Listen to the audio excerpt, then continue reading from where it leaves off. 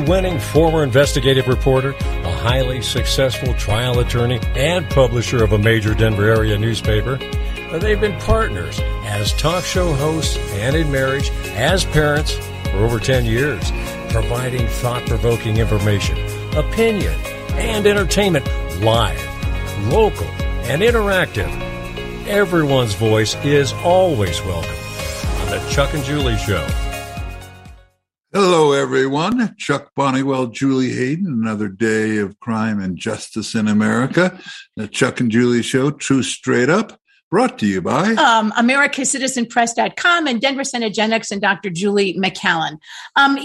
We have talked about it on this show. I talked about it when I was a TV reporter. We talked about it when we were at KNUS. We talked about it when we were at KOA. We've talked about it on this show. These Soros-backed DAs and criminal justice reform people are destroying the safety in our neighborhoods. This bail reform under the guise of, racial equality, all it's doing is it's releasing bad guys with a pinky swear that they're going to show back up in court, back into our communities where they're hurting more people. And it doesn't get much worse than it did in Waukesha. I think it's Waukesha, Wisconsin, when a guy who was out on bond. So let's see, he's out on bond. I mean, he's got a lengthy history going back 39-year-old African-American. Yeah, 39, African-American man, hates Trump, hates white people, hates police. Of course, the social media stuff has all been scrubbed, but he is out on bond. Let's see. So he was out on bond for domestic violence, felons with a gun, all kinds of crimes, pimping out and sexually assaulting a 16-year-old, by the way. Just a couple of weeks ago, he tried to run over the wife or the mother of his child, and he was out on, I think, a $500 bond on that. And then recently involved in a series of other crimes, and he's out on a $1,000 bond. My prediction is, too, they tell you that, but they call it a $1,000 personal recognizance bond, which means that you have to pay it if you don't show up. So let's just think about that. So you're not going to show up and you think you're going to pay it. I mean, it's ridiculous. He's out on bond, plows through barricades, fleeing, according to the cops, and we'll get into that in a second, fleeing the scene of another crime that he's been involved in, and crashes through, kills 5 people, injures, I think it's 40. Up to 48 others. 2 of the other people injured are in critical condition, their children. And you know what? You want to know something? It's not on the front page of the Denver Post. You know what beats that story out of the Denver Post? The cat at Coors Field had emergency surgery. I kid you not. The cat at Coors Field is more important. Not on Channel 7, not on Channel 9, not on KDVR. And of course, all the snarky Democrats are going, must have been self-defense. Right. It's like, so here's a guy. And so we want to talk about the bail reform. Want to also talk about, let's just speculate for a second. Let's just say that this had been in a white kid who had plowed into a BLM supporting parade, right? Killed 5 black people, injured 40 others, have a Confederate flag in the back of his truck, had anti-BLM, racist kind of postings all over the place on his social media. Do you think that the cat getting emergency surgery from Coors Field would beat that story out?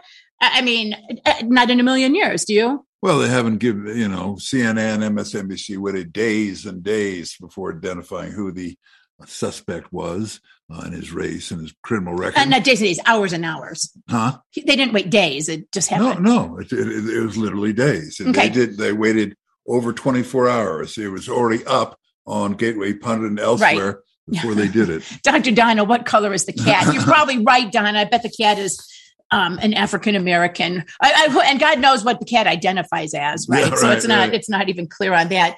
We want to play you though. So here's what this guy, the social media, some of it's been scrubbed, but I did find this earlier. And this is some of this guy's rap music. Okay. Thomas, if we could play the suspect video, please. AK-47, just like Malcolm, nigga. These devils try to take me down, bet they coming with it. Police is tripping, fuck around and be a shooting victim. I keep it on me, I kill one for show, I kill the witness. So fuck a pig and the judge, that's how I'ma live it. Man, we was asking for too long, now they gotta give it. And I got homies in them cells trying to fight the system. Minimum wage, ain't shit changed, they still slaving niggas. They I mean, and Jacob or Sandra is posting that Andy, and I never had to say his name, has a social media and for this Darrell Brooks guy where he gives instructions, among other things, how to run a vehicle through people and make excuses. Hence, it's not a terrorist action. I mean, they're just going to bury it. And we've talked about this before. Before we get into that, though, I do, again, want to just emphasize, though, the district attorney in Wisconsin is now saying that they're going to review what appears to be an inappropriately low bail in this case. You think again? Well, they'll find it was fine. Well, they found it was fine. That's why they did. They do it over and over and over. He's not the only one. They have this policy that because of racial injustice, we need to release all people, particularly if they're Black people. Because keep in mind, we've got the white insurrectionists, who have been for 10 months now held without bond on minor crimes, allegations compared to what this guy was wanted for and had been arrested for over and over and over. Not to mention skipping bail over and over and over, resisting police, sexually assaulting, violently assaulting women. That's all okay. And we're going to let him out on bail back into the community. This is happening every day in Denver, in Boulder, in Westminster, all across the country. That's why George Soros backs these district attorneys, because this is his deal. And you got to ask yourself, why does George Soros want to release criminals back into our community? Oh, it's open society.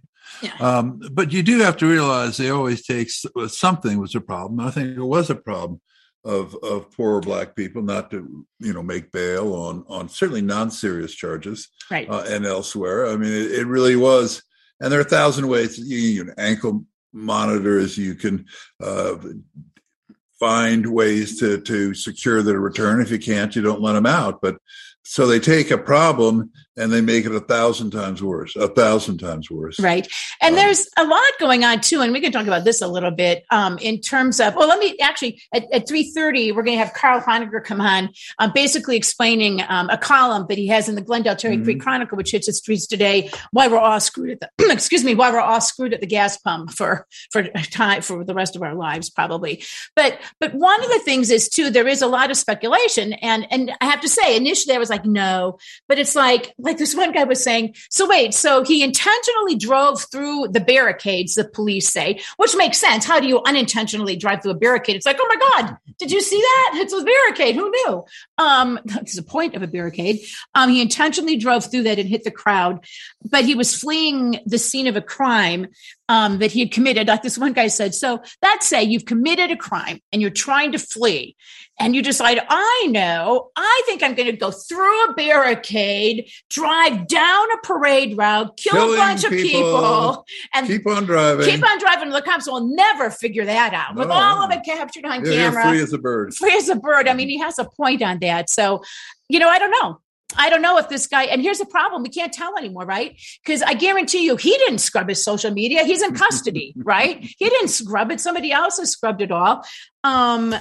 It's anymore. I think you just don't trust people, right? No, you don't. Well, I know. I mean, you don't know what to believe. I know the guy at the conservative treehouse is saying, no, this is all part of a scheme here. This guy probably, he says, intentionally did this targeting white people, but that doesn't fit the Democrat narrative. So I'm not going to talk about that. In fact, we're going to cover the cat having surgery from Coors Field. We're not even going to talk about this case. Oh, of course not. No. All right. Well, let's go on to our part B of what we're going to talk about the first half hour, and that's the approved narrative. The approved narrative by the mainstream media, the corporate media, is young white males killing people of color and raping women of both colors.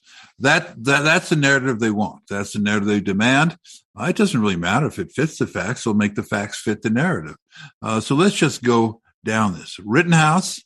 Thomas, if we can see a picture of, Chuck has pictures he's going to show here. So if we could put up the Rittenhouse picture.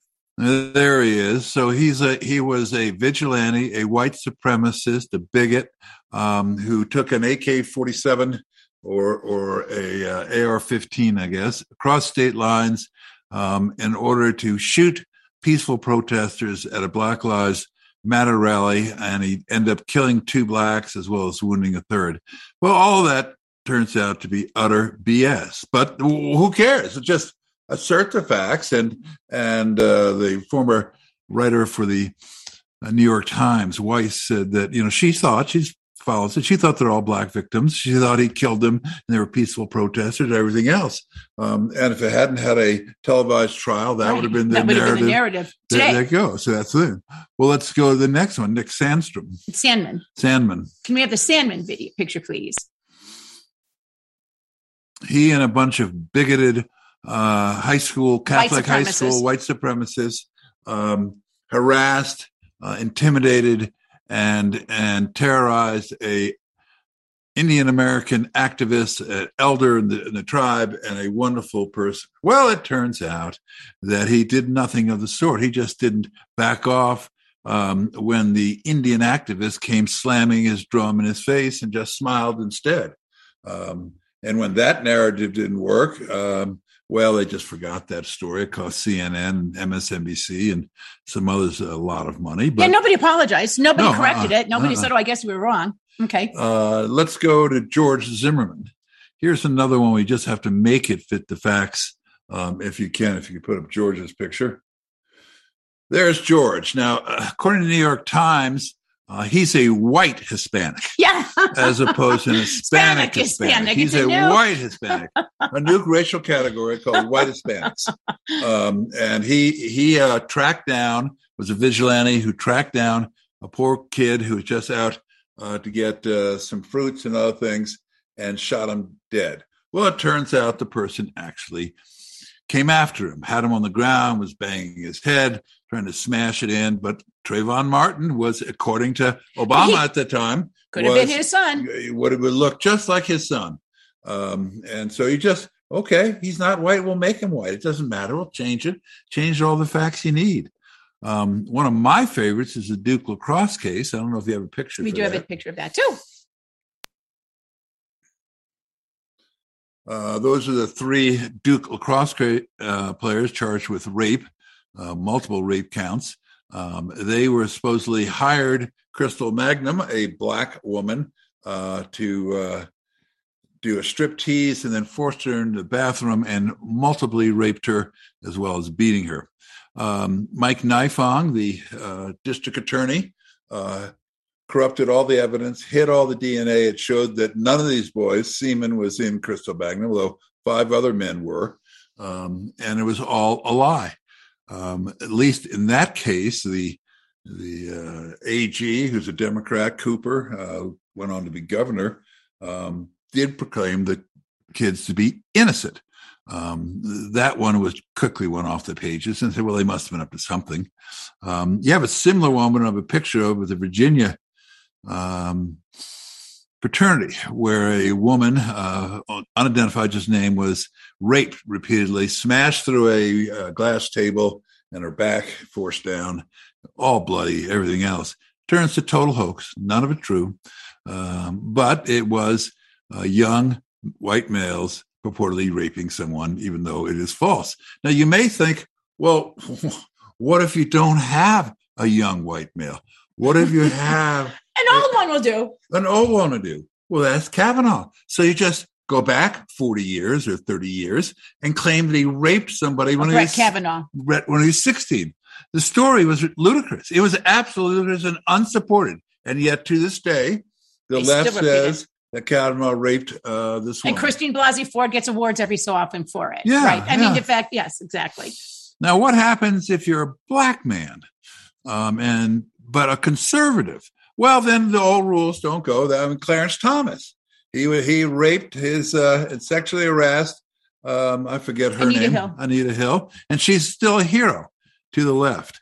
Let's see. We have Bernard Goetz. That goes way back. Yeah, let's go to Bernard Goetz. There he is. He was an early version of Rittenhouse. He'd been beaten up, mugged various times. 4 men came up to him with sharp screwdrivers to rob him and maybe kill him, right? In a subway in New York City. And he shot 4 of them, I think. None of them fatally, but nonetheless, he was charged with attempted murder. And he was released of all charges except the gun charge, which luckily in this case, the judge got rid of. Right. So as a practical matter, Bernard Goetz goes into this long litany of what the narrative must be. And Whoopi Goldberg is seen today saying he's a murderous white supremacist and crying for the victims of this vicious white supremacist. Who was a pedophile who anally raped children, and the other guy domestic. I mean, here's the thing. Well, one of them took a skateboard and tried to decapitate him, but skateboard, baseball bat. That's just take it. Well, and I think to your point is this isn't a new tactic on the left. The left has, but the good news is I think there is an awakening. And I spoke to an Adams County women's group over on Saturday and talked about this. And thank you, by the way, to Joanne Winholtz and all those guys for inviting me. But the left anymore, there was a time, and I think as you've demonstrated, I was kind of like being naive about this, but we used to think of the news as they chronicled the day's events.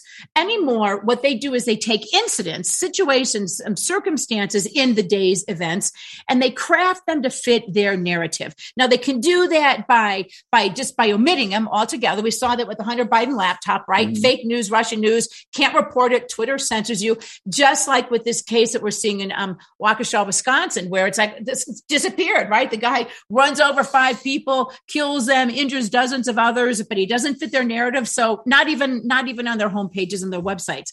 You can have cases like Kyle Rittenhouse where they just flat out lie and manipulate the evidence and say he illegally carried the gun, he shot Black people, or they can just kind of twist it. And they've done that a little bit in the Rittenhouse case too. And of course, the FBI is often involved in these matters. You can go back to the Richard Jewell one, where they had him give a fake interview, which he waived his Miranda rights, and then leaked to the Atlanta Constitution that, in fact, he fit the perfect profile for a murderer wanting to be a hero. That didn't work. It's just amazing, really. But as the FBI, people say, well, the FBI has recently gotten corrupt. No. Well, here's this is from Jacob. Nifog served time for the Duke lacrosse incident. One day. Yeah. One day. And then Sandra says, and since that obviously didn't work the way they planned, they're now using the FBI and coming after people. Exactly. Yes, and what's a federal offense that the FBI is coming into a citizen's home for? Yeah, wire fraud. And we're talking about the Sharona Bishop case that's going on here. So it is indeed alarming times. So we've got the left with their narrative. And I've said, which they never give up on. Anita Hill, it doesn't make any difference. No, it's as you said, it's like everything they're still giving her racist. They've been working in this for a long time. If they don't like you and you don't fit their elite their elite narrative, then they twist it around, make you this. Well, if you're a Black monster. Conservative, it doesn't. Then you're still a white supremacist. Candace Owens, Casper Stockham has been called a white supremacist. It's like you change color automatically somehow. It's amazing. And I think then what they do, and this is the scary part, because this is, I think, sort of the new twist, is now they use social media to censor you. You still can't on social media, if you were to try to talk about the origins of COVID, still can't talk about that. No. Still can't talk about some of these alternate treatments that now, governors are paving the way for, right? Can't talk about masks, can't talk about any of that. So they silence you. And then, as we've seen in the case of people like Sharona Bishop, if you still refuse to be silent, they break down your door and they arrest you. And you may be like, oh, Julie, that's a little conspiracy theory. It's not. Well, it is, but it's true. Just because it's a conspiracy theory doesn't mean it's not true. That it's not true. And I think that the only thing we can do, and thank goodness and I think frankly for listeners like you, for shows like this and other shows where people are telling the truth, because I think people get now that the mainstream media is lying to them. Now, they may not care very much, but they get that. And I think they realize. Well, half the country gets that. I mean, they've taken all kinds of the other half, the other half, believe it. And don't care. They don't care, right? They're happy to believe the lie is a lie. I think, what's her name? Whoopi Goldberg cares the fact that the kid's innocent? No, she doesn't care. No, exactly. They don't care at all. We saw this was funny. Those Fox guys, these Fox contributors issued this big press release. I'm going to say a la Craig Silverman, but I won't go down that road. I didn't say that. But anyway, saying that they're quitting Fox News' contributors because of Tucker Carlson's the Patriot Purge, right? Well, then, of course, Fox issues a statement that says, oh, well, actually, we weren't renewing their contracts anyway. So they're technically not quitting. They're just never stopping early. They're just stopping early. But they don't care, right? That's the thing. They're going to fuel that.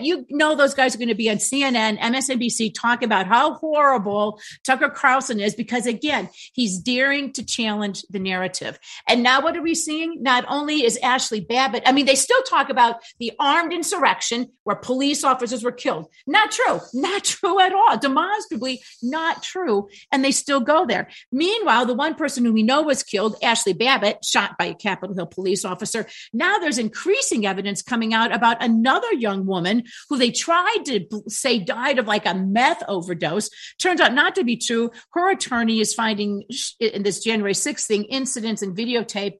And if you haven't seen it, I suggest you look at it. Molly Hemingway, once again, is great. Revolver News is great on this, as is the Gateway Pundit. And Federalist. In the Federalist, showing video of the Capitol Hill police viciously beating this woman. Now, this is a protester. Can you imagine if the Denver police, who stood by while I was punched, who stood by while the guy who launched that pro-police rally was smacked over the head, bleeding down his face by a skateboard, with a skateboard. Yeah. All of that was so I think a skateboard can't be used on somebody's head any less than a baseball bat. Well, that's why they carried the skateboards, the Antifa people. Yes. But my point is that if the police had started beating brutally the Black Lives Matter people, I mean, there would be outrage, right? And instead, when it happens in this case, well, Sandra states to everybody, Bush's Patriot Act opened the door for the FBI. It actually did, although the Richard Jewell one predates that. But that shows you if all we do is replace Democrats with Bush-like Republicans, establishment Republicans here in this state, if we're going to have the Eli Bremers and all the other ones, then what has been accomplished? Nothing. I mean, the Bushes were just as bad as the Democrats in my mind, and establishment Republicans are as bad as Democrats in my mind. Just to replace bad Republicans with bad Democrats, I guess they're not quite as bad as the Democrats, but you just welcome in a new age of more Democrats coming.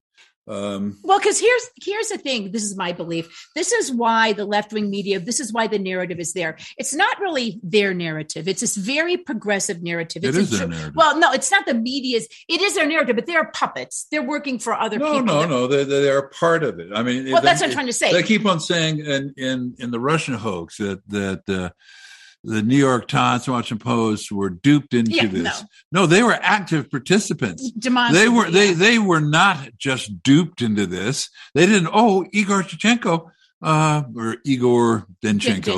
lied. How can we anticipate that? I mean, what? Well, you knew he lied. You knew he was lying because you helped him. Because you helped him lie. Yeah, you helped him lie. But the thing is, though, I think what we need to remember, this is why it's so important, I think, to elect. I don't even call them disciplined, grassroots, populist Republicans, conservatives, who are not going to be part of the deep state, because it is all part of the uniparty, right? The narrative helps people like Mitt Romney. The narrative helps Bill Owens. The narrative Hank helps Brown.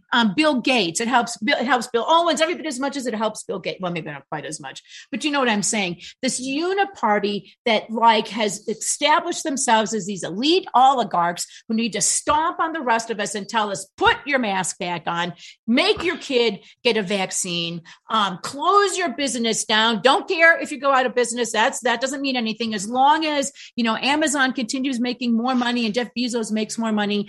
And, if we've got to throw a few more white kids in prison for shooting black people, even though they weren't black, hey, so be it. Well, Bezos just gave $100 million to the Obama Foundation, which is great. Sure. No problem there. That's right. Yeah. And this is from Sandra Media, the same damn people that terrorized the Rittenhouse jurors. Thank God for the judge in that case. Yeah. Like I said, I guarantee you there's no way on earth that the NBC would just coincidentally going through a red light right behind the jury bus. He was there and I'm sure he did take pictures of them, if not that day, other days of them. I guarantee you they all know where they live. Well, let's go to tonight. Tonight, Tucker Carlson is going to have Kyle Rittenhouse on a show as part of a part of his Tucker Carlson Originals that cross promotes within the show itself at 6:00.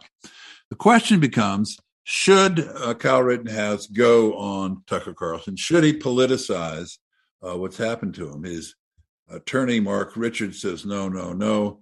And I can tell you the answer is yes. And I want to see though, Barney. I know what Barney's on, so we can debate this again. Is Kyle Rittenhouse a hero? Yes, and the right must hold him up as a hero, because if they don't, then the only voices will be heard are silence on the right and a deafening cry that he's a murderer on the left. You've got to fight for your side. It can't be just, he's a mixed up, screwed up kid. No 17-year-old with a long gun should have been at Bunker Hill or Lexington or on the boat. All right, Barney, let's hear. He's going back into the Civil Revolution. Chuck, Barney, go ahead. If I didn't love you so much, I'd tell you you're full of crap. But I love you, so let's just go with that. You know what? I might piss some of your listeners off. I don't think he's a hero. I get where you're coming from. I don't think we should shun him. I think he was an idiot. It doesn't matter. That's not my point. My point is I've got a liberal daughter who's pretty political, and she's got friends all over the country. She started calling them on Sunday. They had no idea they were white. They had no idea that Jacob is still alive, even though he's paralyzed. They had no idea, by the way, that Jacob got $15 million from the Kenosha Police Department. I don't know about you, but that sounds like a profitable way to retire. But bottom line is, what is the media malice? Because when you think about it, all these people that are hearing this crap from CNN, can you blame them? I mean, when you have news organizations saying what I know that I do blame them, but I'm just saying, if you're an idiot, that's all you listen to. I guess I get where they're coming from. Some white guy showed up and started shooting black people. I mean, it's as idiotic as it gets, but. And you're right, Barney. This is what I said at this group Saturday. I said, so what do we do about this, right? We know they're lying. We know that they will flat out, with the Steele dossier, they will flat out make it up if they have to.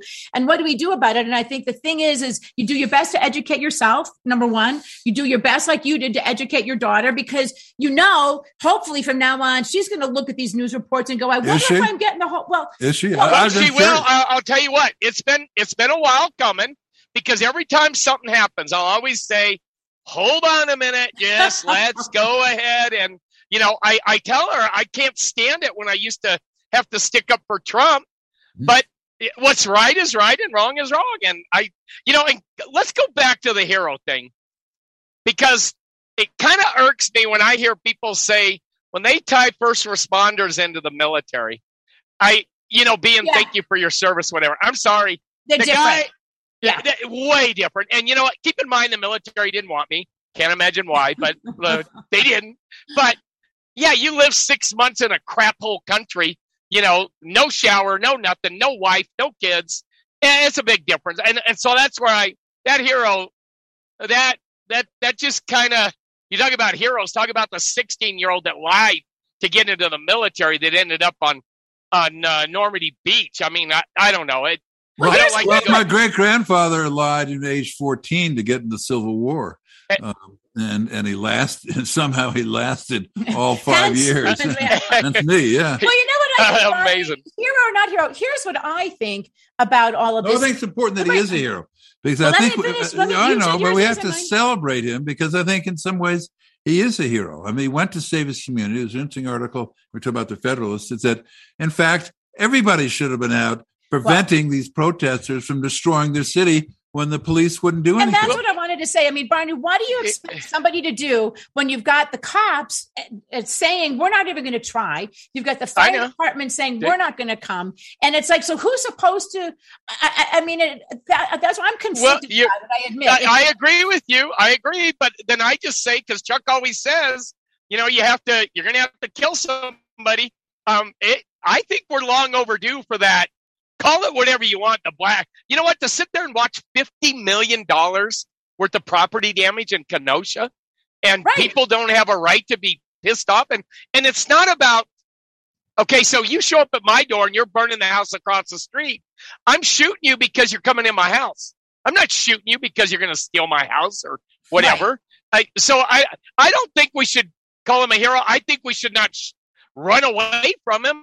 I think, these people do not really understand the Second Amendment. They are clueless. And to me, the Second Amendment, the most important words in that, shall not be infringed on. That's the most important. That's the Second Amendment, and they get the free people with guns are a threat to a government. They get it. I know. They get it. Well, but for me, do. he's a hero. He came to the community, and he courageously tried to help people put out fires. They attacked him in self-defense. He had to shoot two people, one with and wound another who had a Glock pointed to his head from a couple feet away. And let's get it clear, because this stuff really. Rosenbaum was charged and convicted of molesting 11 boys, little boys, 9 to 11. And I'm sure those boys are 28, 29, 30 years old now. That was in 2002. So I'm sure they're thinking, hey, karma sucks, doesn't it, Rosenbaum?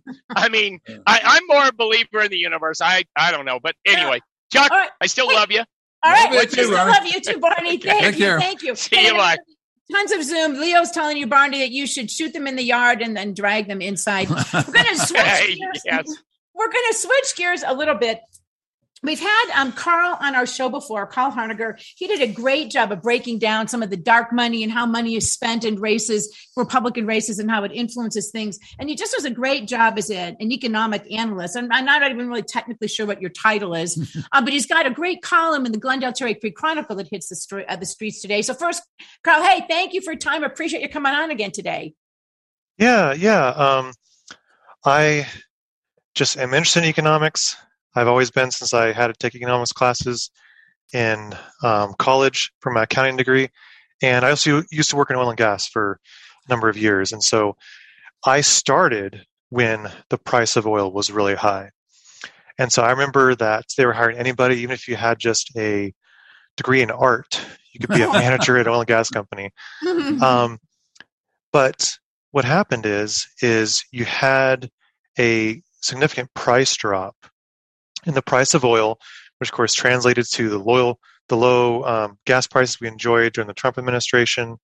And really, that was kind of a miracle that probably will never happen again. And so that's where I kind of try to break it down from my viewpoint of being in it. Like, I literally was in a company that was drilling up in the Bakken, and they declared bankruptcy because of the fact that there was so much investment here in the United States. We saw it in Colorado too. I mean, all the investment in Weld County, all the jobs that brought with drilling for oil. The United States put billions of dollars of private investment into drilling for oil. And then Saudi Arabia was like, well, what about our market share? Because the thing you got to understand about Saudi Arabia is their whole government is funded off of the profit they get off of oil. So when you read about Saudi Arabia, and it's like, oh, well, their cost to produce is like super low. You've got to remember, but that also means all the money that they funnel to different princes, who then funnel it down to the different people, all the people on welfare, basically, in Saudi Arabia, rely on a higher oil price. Okay. Well, also at the same time, you've got to think, if their market share decreases, well, then that also impacts how much money they're going to have to keep the welfare state in Saudi Arabia going. So people, of course, don't revolt, right, or get mad. Right. Oh, and so basically, you've got to remember that when the price of oil was so low, because we were producing so much in the United States, they said, we're going to try to bankrupt these small companies in the United States, like the one that I was a part of. Saudi Arabia was saying that. Yeah. Basically, they're like, we're going to get our market share back. And so they dropped the price of oil by pumping so much. Okay. Now, Saudi Arabia is unlike all these other countries in the world. They're not all debt financed. So they had billions of dollars in reserves where they could slowly, over the number of years, draw down on that reserve. They could weather it. Yes. And it was just a game of time. And so what happened is a couple of years ran out. Companies like the one I was part of, the stock price dropped to $1, less than $1, and they declared bankruptcy. And so Saudi Arabia then was basically like, hey, we've done enough. It worked. I mean, Yeah, exactly. 100 oil and gas companies declared bankruptcy. It's kind of interesting because John D. Rockefeller did the exact same thing to build up Standard Oil. He cut the prices so much that he was selling below cost, but it bankrupted all of his competitors, and then he started hiking the prices again. And you're right. I mean, we have friends who are lawyers for oil and gas companies. I think people in Denver, I mean, this was just in recent memory, right? Where they just drove them out of business. Okay. And so you're saying, because Carl was explaining, guys, I think we'd like to give it all the credit to Trump, but you're saying, no, it was actually sort of a confluence of things that was miraculously came together during his administration. Well, some of it he did. Some of it he did. Yes. But we're also I do want to point out, we're also screwed in that it's unlikely to happen again. So continue. Yeah. Well, but a little bit of credit is due to Trump. The fact that I remember, it probably was like a year or so ago, the Wall Street Journal, I kept it. It said that the price of oil went like to zero or negative, something like that, for a short time period in like, what was it? It was like spring of 2020. And so all these oil and gas companies, they sent like their political representatives to Washington, D.C., and they were interested in bailouts, or they were interested in something. Right. And Trump told them no. And so because of that did allow us to enjoy some more low oil prices, because he was like, sorry, like this is just the market. If you guys made poor decisions or whatever, or you just have to deal with the low oil price.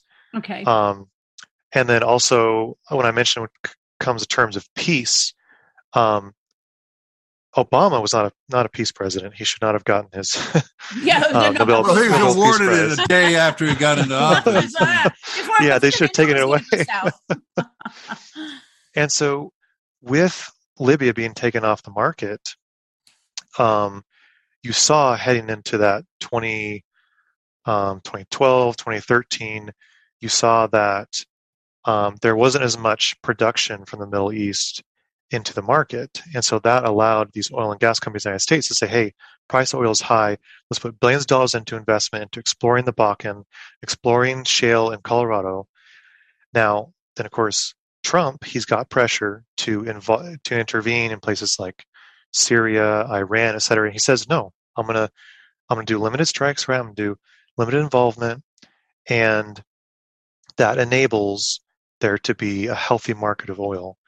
And so that's the second thing. And the third thing, of course, is that, again, that free market, the ability to invest billions of dollars is something that we're not going to see with the Biden administration, because he's so strict on just getting that oil to the market. That factors into, why would I build infrastructure in North Dakota? Keystone Pipeline. Right. Yeah. Well, if it's going to cost so much to get to market. And in Colorado too, then all the oil and gas regulations. I mean, because a couple of years back, we would talk to oil and gas companies and they said, we're just not going to go to Colorado. But this is affecting everybody. So you're saying essentially there were several factors: getting rid of Libya, Saudi Arabia deliberately making the decision to drive oil prices down to bankrupt American companies. And now you've got essentially Biden type policies that make it harder for American companies, and voila, the price of gas. Yeah. Where do you see gas going? Price? It'll probably maintain pretty close to around here, what we're seeing at the pump, because of the fact that, like I mentioned earlier, Biden talks about Saudi Arabia as if they can just start pumping more. But it's not that whole fact that, okay, well, it's cheap for them to produce it, but they've got to maintain the fact that their profit is high enough so that their profit goes directly to keeping the people happy in Saudi Arabia. I can imagine they got to probably build the reserves back up, right? Yeah. But you always have unexpected events. I mean, I know in Norway they're having an election coming up in which the left-wing party wants to stop oil and gas production. Notwithstanding the fact that really Norway these days is very similar to Saudi Arabia, that the whole government is really financed off of oil, and they don't seem to quite get that. But if they get in and win, and they start shutting down oil and gas in Norway, well, the price of oil and gas will start going up because they produce a lot in the North Sea. Yeah, and so that's why I kind of want to shift to the whole this Senate bill Okay. This is Senate bill. Let me give people, we're going to foreshadow here. This is cue discussion about evil Colorado Democrats in the legislature. So. Yes, well, and I don't know what Mike Cobb is registered as, but this is where Colorado Concern comes in. Right. So if you go to the Colorado Concern website, people have to understand Colorado Concern is made up of responsible corporations and businesses that are helping everybody. The head of it is a former gubernatorial Republican candidate. Norm Brownstein is an active member of it. I think you could say swinos. Okay, there's swinos. Okay, so go ahead, yes. Carl. Yeah, and so on their infrastructure committee, specific to transportation infrastructure subcommittee, the chair is Mike Kopp, who is the president of Colorado Concern. And a former Republican gubernatorial candidate. Yeah, exactly. And Matt Gray, who was one of the sponsors in the House of this bill, 260, is also on that subcommittee for Colorado Concern. And so they pushed last year, it was probably around even like January or February of last year, they wanted gas tax disguised as a fee to fund transportation. And so you were able to get a Republican in the Senate, and you're able to get, of course, Matt Gray, who is the Democrat who represents my area of Boulder. Broomfield. They want to be Boulder. Same difference these days. And so what's funny about it, though, is when they originally talked about it, they wanted to talk about it as it was infrastructure for, actually like roads. Right. Because we all know how bad our roads are. Right. Well, it also goes towards governments expanding access to electric vehicles. So buying electric vehicles, electric vehicle infrastructure. And it's really expensive too. Like the schedule of costs, Complete Colorado did a great breakdown. The fees on gas are going to be $1.6 billion. So it's 2 cents per gallon, ramping up every year by 2 cents. So that by 2028, we'll have an additional 8 cents per gallon. And then to keep that in context, the state of Colorado already has a 22 cent per gallon gas tax. Okay. So now we're going to go up to 30 cents a gallon gas tax. Yes. And that's assuming they don't do anything else, which is not probably a good assumption. Yeah. And so that's where it's so interesting. Like we already have a gas tax, 22 cents. So why didn't they want to just take that same law and increase it? Well, it comes to the whole thing of Tabor. They knew that if they went to the voters and said, "Hey, the gas tax you're paying the pumps are 22 cents per gallon. Let's increase that to 30 cents. Let's have a vote," right? But they decided not to because Colorado Concern recognizes that it would cost too much money on their behalf to try to get something to pass. And most of the time, Colorado voters say no. Well, and is this money then, Carl, that's going, I mean, there can't be that much money for Teslas that they need out there, right? I mean, is this just money? And I don't know why Colorado Concern would be being so nice because to Elon Musk. They are Rhino Republicans. But I mean, is this also just another way for them to just do an end run around Tabor and just get more money for them to do stuff that they want to do, whatever it is they want to do? Yeah, and I think it's also probably by going to the voters, if they had done this route, they would have had some kind of accountability to what they said they spent it on, right? Right. So that's where what they can do is they can divert it by focusing on like greenhouse gas emission planning, and so that the project has to meet certain greenhouse gas emission reduction targets. And so that's where you could see if they'd put it to the voters, they could say, "Hey, this is going to go straight to building roads. This is only going to go to building roads."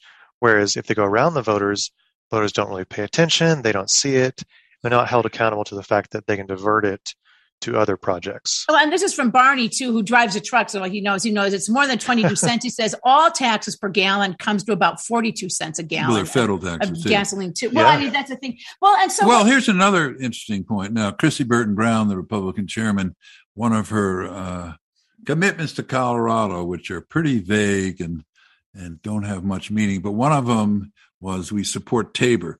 Now, to say we support Tabor when you have Kevin Priola, who's a Republican senator from Adams County, being a sponsor of this Enron around Tabor. What does supporting Tabor mean? Yeah, it means supporting Tabor. Yeah, exactly. Screwing Tabor. Well, and here's the thing too. Then, so Carl, are the Democrats evilly trying to trick us into thinking that the higher gas taxes? Because I'm assuming this tax is going into effect now, right? This fee, so to speak, beginning of the year. Or beginning of the year.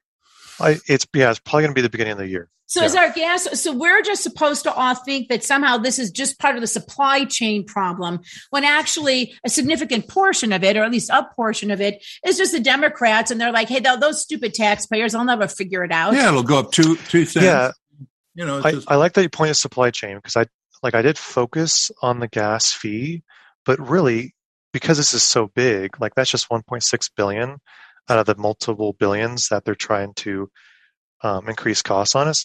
They have a fee for diesel, right? So same schedule, same amount. They have a retail delivery fee. So it's a 27-cent fee. Will apply if you want stuff delivered from Amazon, or like, let's just say you want to use Grubhub. Oh, good. Right. Good. So you're going to see an extra 27 cents there. There's a ride sharing fee, 30-cent fee. So like Uber, Lyft. Now, think about this. Do you think they're going to apply it if you were to pay for a taxi? No.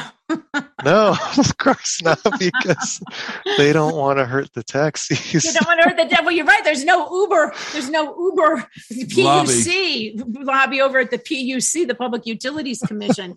It's just, God, it just, we're all doomed. We're screwed, Carl, is what you're saying. How many times have I told you that, Julie? Okay. And that's just, disgusting that they're trying to do that. And again, and thanks to people like you who point out, hey, wait, guys, here's what's going on. These lower prices were one thing. That's probably, as you said, that sort of confluence of things, you call it a miracle, is probably not likely to happen again. Saudi Arabia, at least in our immediate future, has no need to drive down gas prices. But meanwhile, we've got our own people screwing us and stabbing us in the back with increased fees and things, right? Yes. So, and this definitely plays into, let's think about politically. We've got a new district, right? Yes. CD8. Yep. And I keep reading these articles saying like Kevin Priola is an option, right? Yeah. Because I don't know if that's like they're hinting like, please run or something like that. Oh, Kevin, you think this is one of his? He also supported the heroin injection sites. He was a co-sponsor of that. He's got the worst rating from the Liberty Scorecard people. No, I think you're right. But Independence Institute was all for. We got to get Kevin Priola in there. We know he's not good on some issues, but forever it's going to take back the Senate. We need Kevin. There you go. Well, and it goes back to then too. And Carl, what you're saying is we need to be aware as voters who we're voting for and what it is that they're doing. Just because somebody says they're a Republican doesn't mean, like I just said, they're going to not stab us in the back and increase taxes under the fake word of a fee. Yeah, because really as voters, like we've got to recognize somehow we've got to get the power back to us, which is all what Tabor is, right? Tabor is just saying that, hey, you should have the ability to give your consent to a tax. Right. And so what we've got is we've got these large organizations that are well-funded. They're trying to do an end run. They're trying to use politicians to do that end run around the voter. And so as a voter, anybody who's associated with these organizations, and if you're more politically involved, let's say you show up to your state assembly as a Republican or Democrat, like just recognize that these people are in the pockets of big business, whether there's a Democrat or Republican. And we've got to say no to that. We've got to recognize that big business doesn't get to decide how things are run here in Colorado. Oh, no. Really? Yeah. Well, no, they shouldn't. Oh, really? He's saying we need to stand up. He's saying we need to stand up. But, well, Carl, so your column is, and we're kind of running out of time here. Your column is in the Glendale Cherry Creek Chronicle. People can get that at various places around town, or it's also online at GlendaleCherryCreek.com. But where else? Because you put stuff out all the time. Where else can people find you? Just look for me on Complete Colorado. And then that's where I usually try to post stuff. But you can just also follow me on Twitter. So it's like Liberty Carl with a K, right? Yeah. It's spelled the right way. All right, Carl, thank you for your time. Thank you great, for Carl, as always. Yeah, you do a great job explaining stuff that people need to know. We sure appreciate it. Thank you. All right, thank you there, Carl Honegger. So Liberty Carl's on Twitter. That's a good way to do it. I mean, he does, and I really do encourage everybody to read him. Carl breaks stuff down. I mean, he sent us this editorial for the newspaper, and I was like, what? No, and he was said, not only do we need to understand why the prices were low, but we need to understand what the Democrats and some traitorous Republicans are doing to keep the prices even higher now. Let me see real quick with some comments from Jacob. This is from Mark. So how are we going to pay for inflation with all the new fees? Rent is going up at $200 a month every few months. Groceries have gone up 30% or more. The goal is to tax 100% of what we make. Exactly. From Jacob, if the tax on jet fuel is high enough, airlines will leave Denver for other hubs like Texas where the fuel is cheaper. And then Dr. Donna, Kim Munson, does she post his articles on her site? I know Carl talks to a lot of people, so they very well could be. Okay, is that going to do it? That's going to do it. That's going to do it. Want to remind everybody you can get all of our podcasts at chuckandjulie.com. We are taking Wednesday off, as we said. Unlike Jacob, we're not going to be doing anything productive. But we'll have Brian Jundepp, who I think a lot of people really enjoy. So. Right. Yeah, he has a great column in American Thinker today. He said, if vaccines work so well, why aren't they working? Yeah, there's a good question. Good question. He'll be there. So we want to say to you all right now, have a wonderful Thanksgiving. We are so thankful for all of you. Yes, we are. And for everyone who listens to the podcast and to the great guys at BBS. So happy Thanksgiving, everybody. We'll be back. Tune into Brian on Wednesday. Stay safe. Don't wear that mask. Yeah. We'll see you later.